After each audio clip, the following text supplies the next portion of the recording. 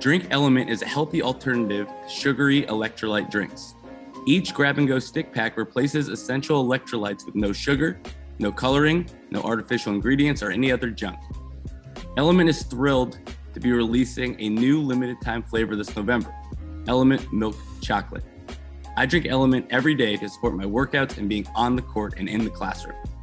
As a member of our community, Element has a special offer for you. Claim your free Element sample pack. You only cover the cost of shipping. Get yours today at drinkelement, that's lmnt.com/contacts.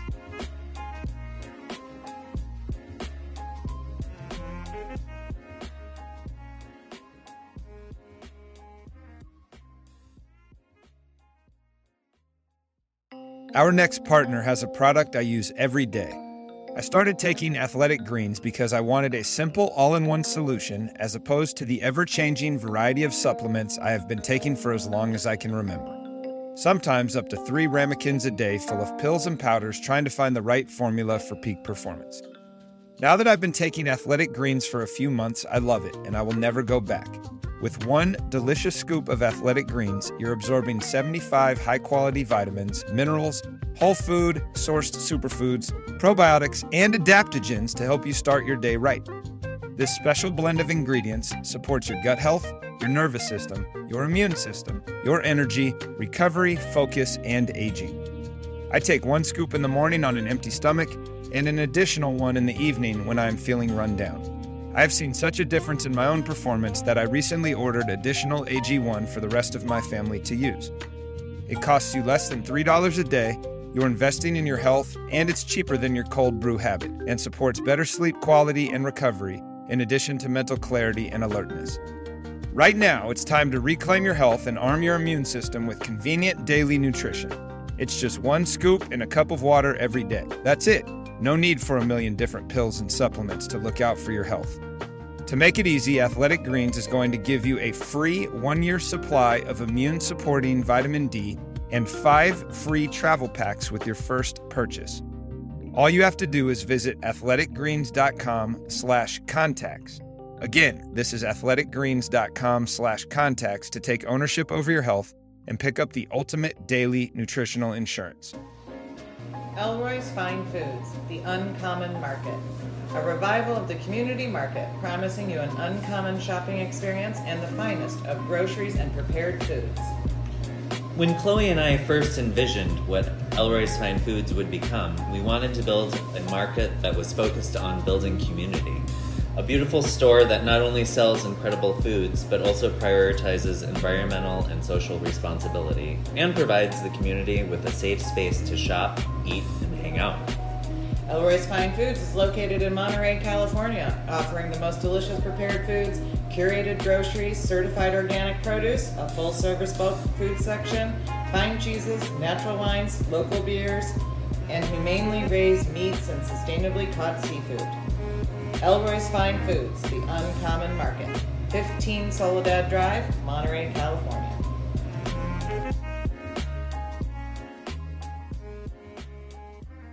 Welcome to the Contacts Coaching Podcast, dedicated to bringing you practical ideas from coaches, sharing what they have learned throughout their career.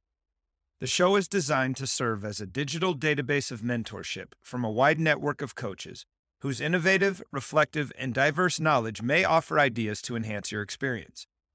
In addition to sport-specific expertise, each episode also dives into the ways in which culture, strategy, and tactics can cross from one discipline to another.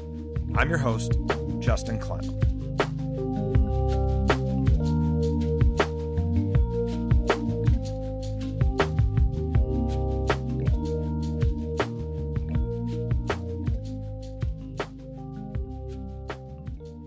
Welcome back to the Contacts Coaching Podcast. We are going to have our inaugural in-person session since COVID is over.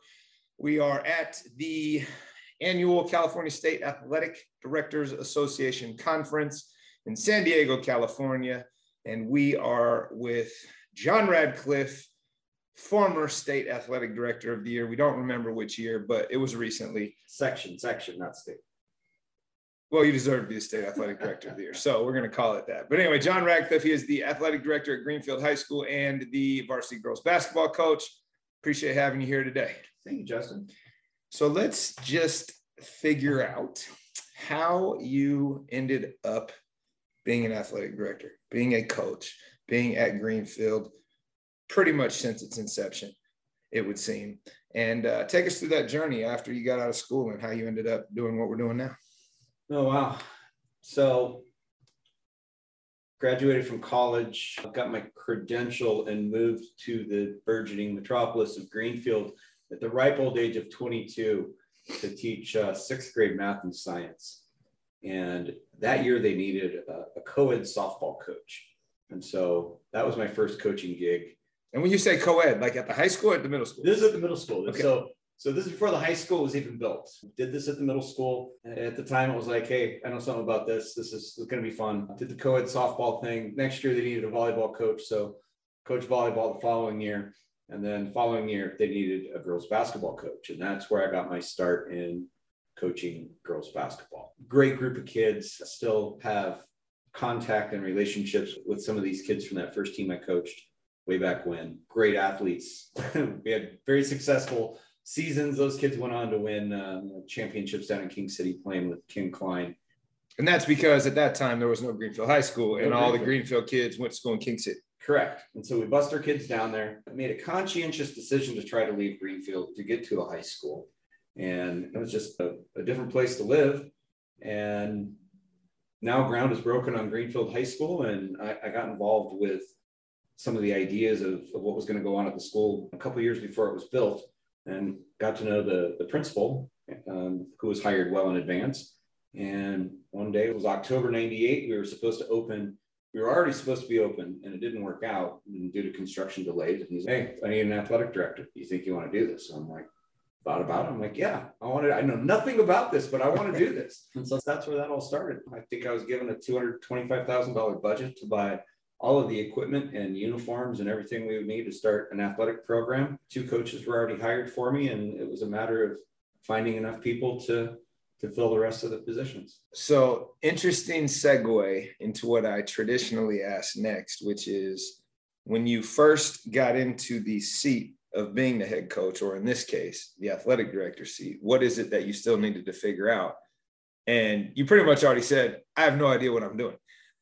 If you had to go back in a time machine and give yourself advice at that time as a 20-plus year athletic director, now, if my math is right, 23, 24, what would you say are the things that you have to figure out when you first sit down in that chair? I think it's a 3-year process. The first year was ignorance was bliss. You didn't know what you didn't know. You just rolled with the punches. And LG Belizio was a phenomenal individual to work with, very encouraging, very supportive. From early on, he's like, John, you got to get your CAA. And did some of that stuff in Palm Springs, first year out, and took the legal liability classes, which, I think scares the heck out of everybody. And that was kind of an eye-opening thing, because that was spring. It's okay, I need to modify some of the things we're doing. The second year was, okay, let's improve upon the things that we know we didn't do the first time around. And the third year, the bumps tend to mellow out even more. Unfortunately, I don't think enough athletic directors these days stick with the job long enough to get to the point where they're comfortable with what they need to be doing. So why do you think that is in regards to, you've been doing this for 23 years. I'm, I think, 5 years in and not in any hurry to do something differently, but we just attended a session this morning of probably 140 new athletic directors at this convention this year alone. Why do you think people don't hang around very long? It's a tremendous drain on your time. I think half of the job is knowing the rules and regulations of your district and your league and your section. And then there's a big chunk of your job, which is wrapped up within not only your school community, but the community in which your school is located. I'm on call 6 days a week, be it van keys or what's going on at the school. I live in the community, so I live 2 minutes away from the school. If you offer a full slate of sports, you're on call all the time. And some people just do not wish to live that way, I think is what it boils down to. There, I look at it, I see teachers that come to work at the contracted time of 7:45 and leave at the contracted time of 3:15. And yeah, we're compensated the same. But there's some people that just don't tick that way.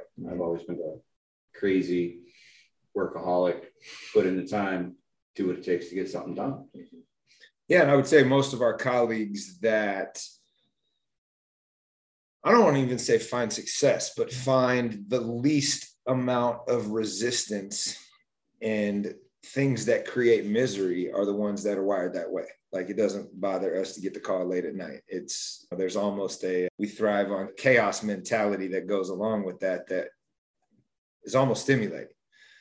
Yeah, I just keep adding more. I'm finally at the age now where I'm looking at trying to remove some things from the plate, but I piled it on early on.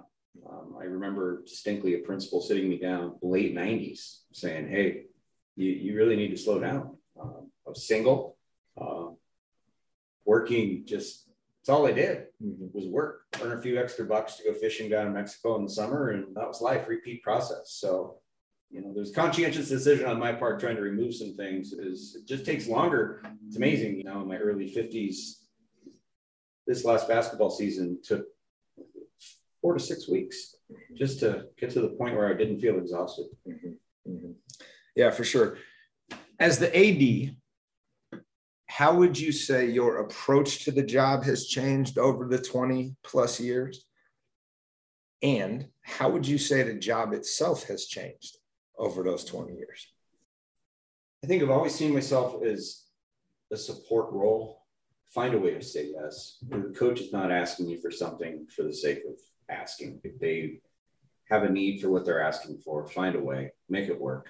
We need to raise money, we can raise money. Change policy, let's get it done. And I think that's been consistent throughout my time, as I am now the old guy. Before I was the young guy working with older coaches. Now I'm the old guy working with younger coaches. I think there's much more of a mentorship role that I'm playing as an AD now, especially with most of my coaching staff being alumni. So I had these men and women, boys and girls as students and athletes back in the day. And so that's been neat to see that come full circle. The amount of paperwork definitely has increased. Rules and regulations, a lot more stuff coming down from CIF, transfer stuff. Before, you could ask a kid, why are you at Greenfield High School? I moved here. Oh, who'd you live with? They name their family. Who do you live with now? Name your family. You could, okay, you're eligible. Now it's still a process of all the paperwork and contacting former schools and tracking kids.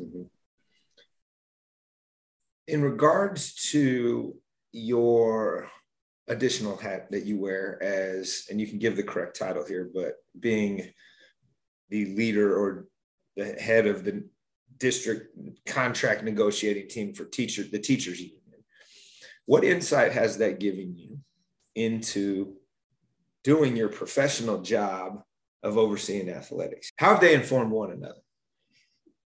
I think it's been an interesting hand-in-hand position, because you can't really successfully negotiate the financial piece for all of the teachers without knowing what the complete picture of the district finances are. And so I feel supported as the athletic director with release time. Recently, I went 10, 11 years teaching 7 periods a day with no release time. To now I have 4 periods of release time. We can't go out and buy everything new every year, but financially we're supported. It has led to challenges where I think I could have improved the job and the time allocated to the athletic director, but I didn't feel right doing that, because at the time it affected one bargaining unit member, and that was me, because the AD at King City was a walk-on. There's been times where I've had to pass on improving the position because I just didn't feel right doing it. But it's been an interesting, I think everybody needs to, ADs who are having budget issues, I think, get involved. If you're in a collective bargaining situation, not necessarily a private place, but definitely public education, know what the district finances are, know where it's going. Yeah, it's funny because my first 2 years as a teacher, so I'm 23, 24, whatever it was, you got an extra bargaining unit for sitting on the union team. And so like my first 2 years, like I was at those meetings, I didn't know what the hell was going on, but it was fascinating to look behind the curtain and trying to figure out how to navigate some of the challenges that are inherent to the job, especially in a public school versus a private school where I may want to do something and there's not a lot of red tape, but at your place there is. What would you say is the most challenging hurdle facing you in making what many of us would consider logical changes and improvement, but the bureaucracy gets in the way based on either ed code, district policy, whatever those things are? What's something that you've been wrestling with that you finally found success by being creative or just being patient? Concession stand. I would say that anybody who's been to Greenfield High School since we opened, you come to a football game, you walk in the stadium, and the first thing you notice is there's a row of porta potties because there's no bathrooms in our stadium, nor is there a concession stand. We have a storage facility that has no running water nor electricity. We use a generator and we haul everything in and out on, Friday night, make it work to raise money to, support the athletic programs. 24 years later, 24 years into this school, we've got a permanent bathroom concession stand that is supposed to be in for this graduation. So that's just being a persistent pain. We know we need to do this, but we don't have the money. Now we have the money. I think getting that done correctly, that's a big piece. I'm still trying to find creative solutions to dugouts and press boxes and things like that. Going through the DSA process is timely and expensive. Some schools just get it done and the district looks the other way. I do not have that luxury. And when you say DSA process, what is that acronym?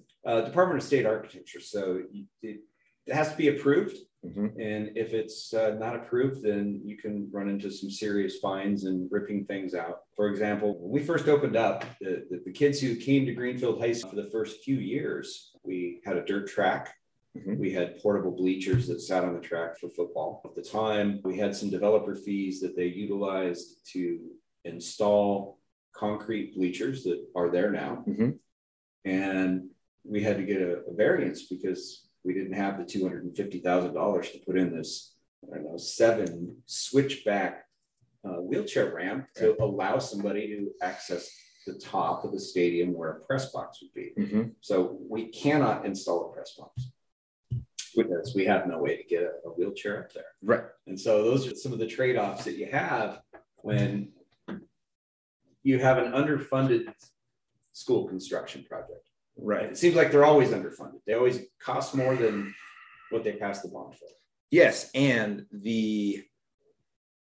let's call it laws, are changing at such a rapid pace that maybe when you did the blueprints for the project and then the accessibility things came in, it's what do we do? This is what we're doing. Yeah, absolutely. That's been one of the more frustrating things. Yeah. Let's go back in time and let's pass the bond for more money and build it right. Yeah, absolutely. Interesting. Let's pivot to your coaching hat. You won your first league title this year. Hey, man, losing as coach in Monterey County is sitting right in front of you. That doesn't mean you haven't been successful. Let's talk about what that journey was like.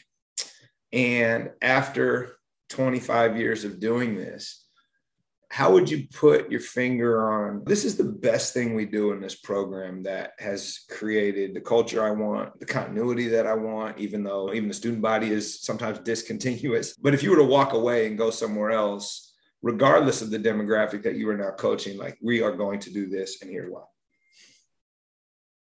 It just starts on a matter of respecting the kids. When you pack up and go somewhere new, if as the adult, I left to go somewhere else, there's a complete rebuilding of your identity. And that's not something I've had to deal with. I've been in one place. Kids tend to know who you are and what they're getting when they walk in. I would say that my basketball kids know a side of me that most of the people I work with don't. I think I come across as this intimidating, scary, hard to approach guy that my basketball girls definitely see a different side of that. So it's been an interesting thing. I really value the ongoing lasting relationships I have with former players. Coaching to me is a way of giving back, especially to the female population in a predominantly Hispanic community. I've dealt with kids in the past, earlier in my coaching career, where the girls were phenomenal athletes. The brothers, not so much. And the brothers could play whatever they want. And the girls had to go home. And that really wasn't fun to deal with. And so just allowing these young ladies to, be empowered by participating in athletics, that's been one of the more rewarding things. So how do you then, as you describe that culture and that situation, go about recruiting your campus? I don't want to use the word convincing, but encouraging and getting participation from a group that isn't necessarily always permitted or interested in playing interscholastic sports. How have you done that, and how has that changed over the 25 years you've been there? I think one of the more challenging things was recruiting enough girls to play field hockey. Looking at the Title IX numbers, and football kind of skewed the boys' side up, and it was like, hey, it's time to add a girls' sport. Let's see if we can drum up support for girls. And my soccer kids tended not to do anything but soccer. Okay, strategically, they understand the game of field hockey. It's very similar strategy. It's different equipment. They really appreciate Paul at Catalina. Paul's like, hey, come pick up some stuff. And so I went over, and he gave me a bunch of gear and brought it down, and here you go. This is what it's all about. Come out in open playground with field hockey stuff, and got a team going. And that's still a continual walking around at lunch with gear and kids, and hey, come out and play. It's fun. And we've been able to field 2 teams, but it's work as opposed to something like basketball in Greenfield. A lot of kids play it from an early age. It's indoors. The wind is horrendous for those of you who don't live there or spend a lot of time there. It's hard to play something like volleyball or tennis outside because the wind blows so hard. And we tend to get a lot of kids coming out for basketball. Don't need to recruit a whole lot. Well, I think it's funny you mentioned field hockey, because I run into the same thing on our campus where our kids' participation is obligatory. And so they're going to do something, and they sign up for volleyball. They sign up for tennis. They sign up for golf. And it's, if you've never played, you're not making our golf team. You're not making our tennis team. If you are willing to give it a shot and you have a pulse and you are alive, like, you'll make the field hockey team. Like, come on up. But nobody knows what field hockey is on the West Coast. It's not a sport that is prevalent around us, at least. I think we're now down to 10 teams total. And then globally, it's a male sport. So it's like you have this weird collision of lack of knowledge and fear of trying something new. And once you get the kids out there, they usually love it. And it's like you said, I always joke, soccer, lacrosse, basketball, water polo is the same as field hockey. You just have a different implement. And so it's funny that you tell that story. On the coaching side of things, as the athletic director, you're obviously responsible for all of the programs. You not only supervise your own teams, but administrate your sports as they go to other schools, and you get to see what else is going on. And I'm always curious, what have you observed, watched, learned, watching non-basketball coaches and teams that you have been able to steal and implement as a basketball coach? And while you're thinking, the reason I always ask this, and usually I'm in my office recording these things, but my office looks out on the pool. And so I watch water polo practice, and it's the same game as hoops. It's just in a different medium. And so the water polo coach and I are always talking. My assistant ADs, our head lacrosse coach, we're always talking. That's the same game. And it's, what are you doing to get this done? And then go try to use it in our sport. But often we get tunnel vision, and we're in this echo chamber of, I have to go talk to another basketball coach to figure out how to guard a pick and roll. And it's actually, no, you don't. Like, go see what they're doing over here. Yeah, no, that's interesting. I think some of this, Tim McCarthy, he used to ask a question, what would it look like for you to be coached by you? Would you like that? And a lot of times I'm looking at how adults interact with their student athletes. And I really like this. I really like that. I don't so much like this. Am I like that? Do I need to change this? I think one thing, I've mellowed considerably as a coach. I have my former athletes go, well, why don't you yell at them like you yelled at us? And I was like, I just can't. I'm not there. I'm not there anymore. So there's been, that evolution, but little ideas that hard to articulate. It's just a tool bag, and you throw out the ones you don't use, and you add the ones that you think are going to work. Like me, I had to do a little homework this year because I had two big girls. Mm-hmm. I've never had two big girls. There's a lot of things that you could do that playing small ball all the time that, hey, let's go to town and try some different things. Which in today's era of basketball, if done well, actually gives you an advantage because everybody else is going the other direction. Yeah. And so it's interesting that you bring that up because often, and I'm guilty of it for sure, this is how we play. And we're going to fit the pieces into this no matter what it takes. And so to be able to reinvent yourself in that way is one of those tools. How would you say, as an advice giver in this situation with 25 years of experience and in a league of 32 of us or however many schools we have where we talk a lot, you have found to be the best way to approach the difficult conversations you often have to have with coaches about either decision-making in regards to not filling out paperwork or things you've observed in their coaching approach that aren't necessarily wrong, but from the experience seat could be done differently to achieve a greater result. How have you found is the best way to navigate those? And I understand it's different based on the personality and the relationship you have with those coaches, but are there a few kind of tactile pieces of advice that you could share that it's like, hey, these are the things you have to do because if not, this is what's going to happen? I think the biggest piece of that is being invisible by being highly visible. I mean, you were there so much that you're just there. I walk through practices pretty much daily if I'm on campus. You're just a piece standing there observing what's going on. Coach asks you, what do you think? You can give them feedback then. When you're not there, it's really hard to give that feedback. So maybe that would be a piece of advice that I would give new ADs. Yeah, you're buried in paperwork. Put it down. Take some sanity break. Go out and walk through practice for 45 minutes after warm-ups are done and see what's going on and see what your coaches are doing and what's the skill development that they're working on for the day. And it gives you a much better idea about why they're asking for equipment and what's going on with the overall program and what you would expect to see, attitudinally at games and which kids you might need to keep an eyeball on and maybe have a chat with.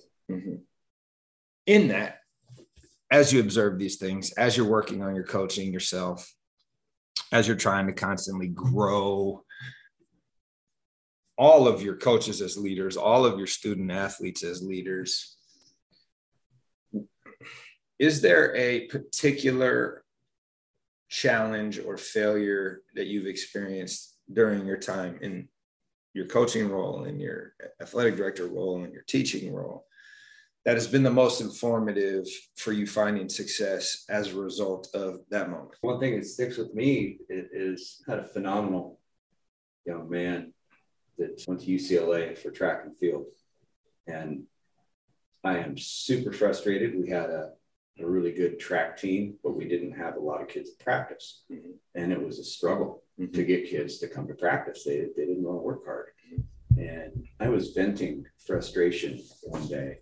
And Joel very quietly and calmly said, "Coach, don't yell at us. We're here." You're absolutely right. Man, I am sorry. I am just so frustrated. And that was interesting. How many times have I done that over the years? I still carry that with me. I run into Joel at a wedding well over 10 years after he graduated. And I shared that with him. I'm like, that's something I've always carried with me. And that's almost like when we're coaching basketball and we're frustrated with someone on the court and we turn and holler at the bench, it's, we're not even in. Like, why are you telling us? For when you get in. It's like, no, talk to the guys that are doing it. I love that story. That's funny.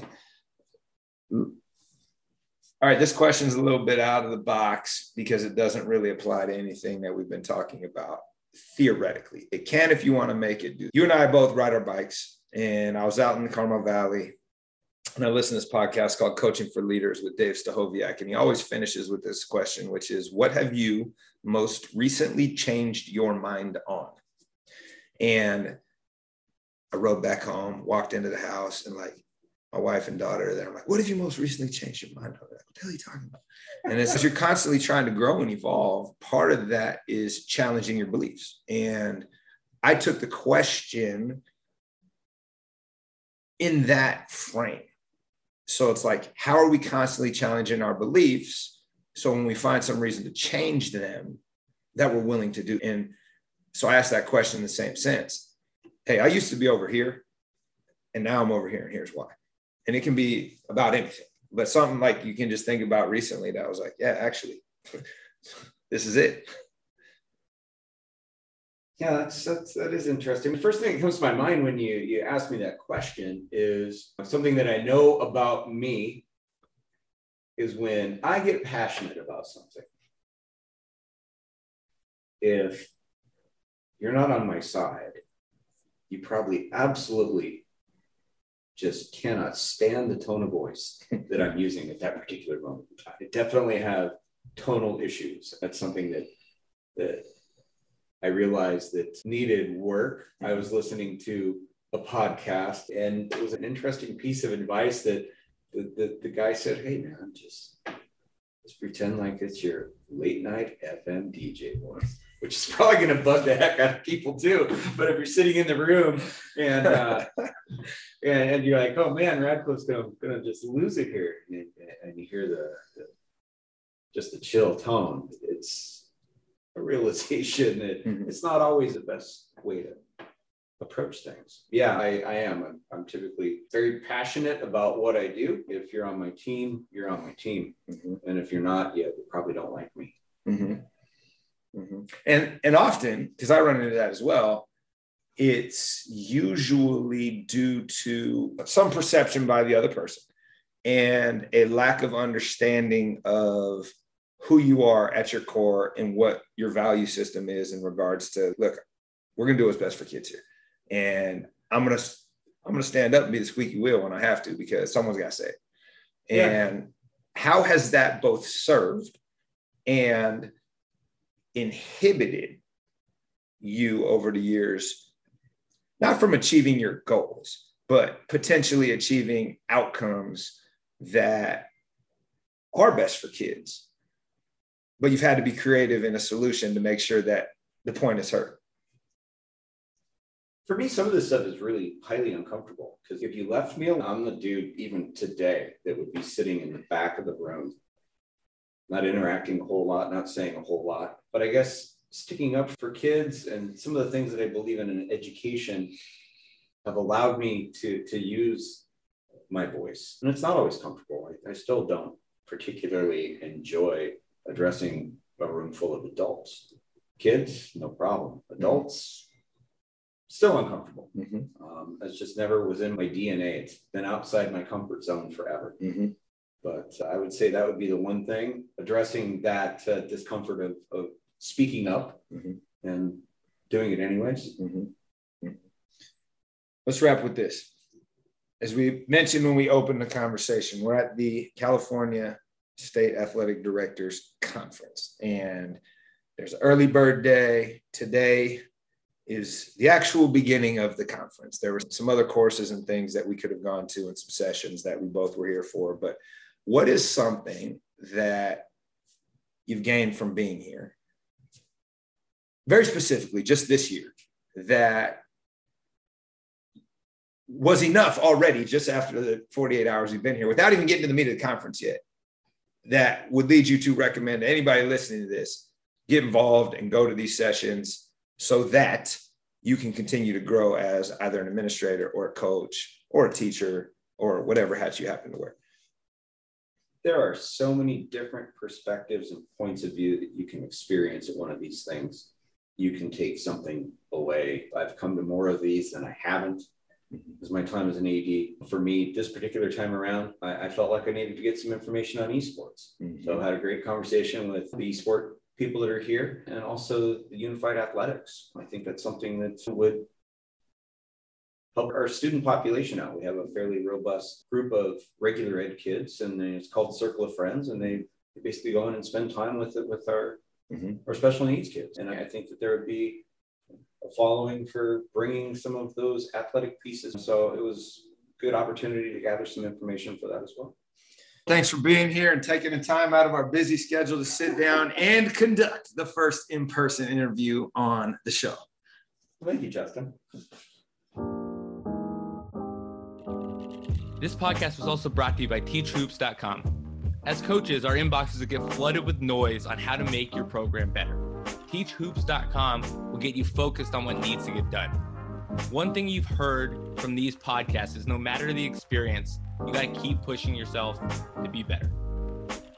Coach Steve Collins will help you direct that noise. He is there to help you. He has the credentials as a coach, and he's never turned down a Teach Hoops member. Sign up for a plan at teachhoops.com and mention us at checkout. This site is here simply to help you be better. Take advantage and see you on the court. Remember, go to teachhoops.com.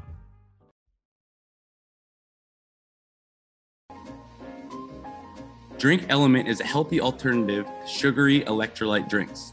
Each grab-and-go stick pack replaces essential electrolytes with no sugar, no coloring, no artificial ingredients, or any other junk. Element is thrilled to be releasing a new limited-time flavor this November, Element Milk Chocolate. I drink Element every day to support my workouts and being on the court and in the classroom. As a member of our community, Element has a special offer for you. Claim your free Element sample pack. You only cover the cost of shipping. Get yours today at drinkelement, that's LMNT.com/contacts.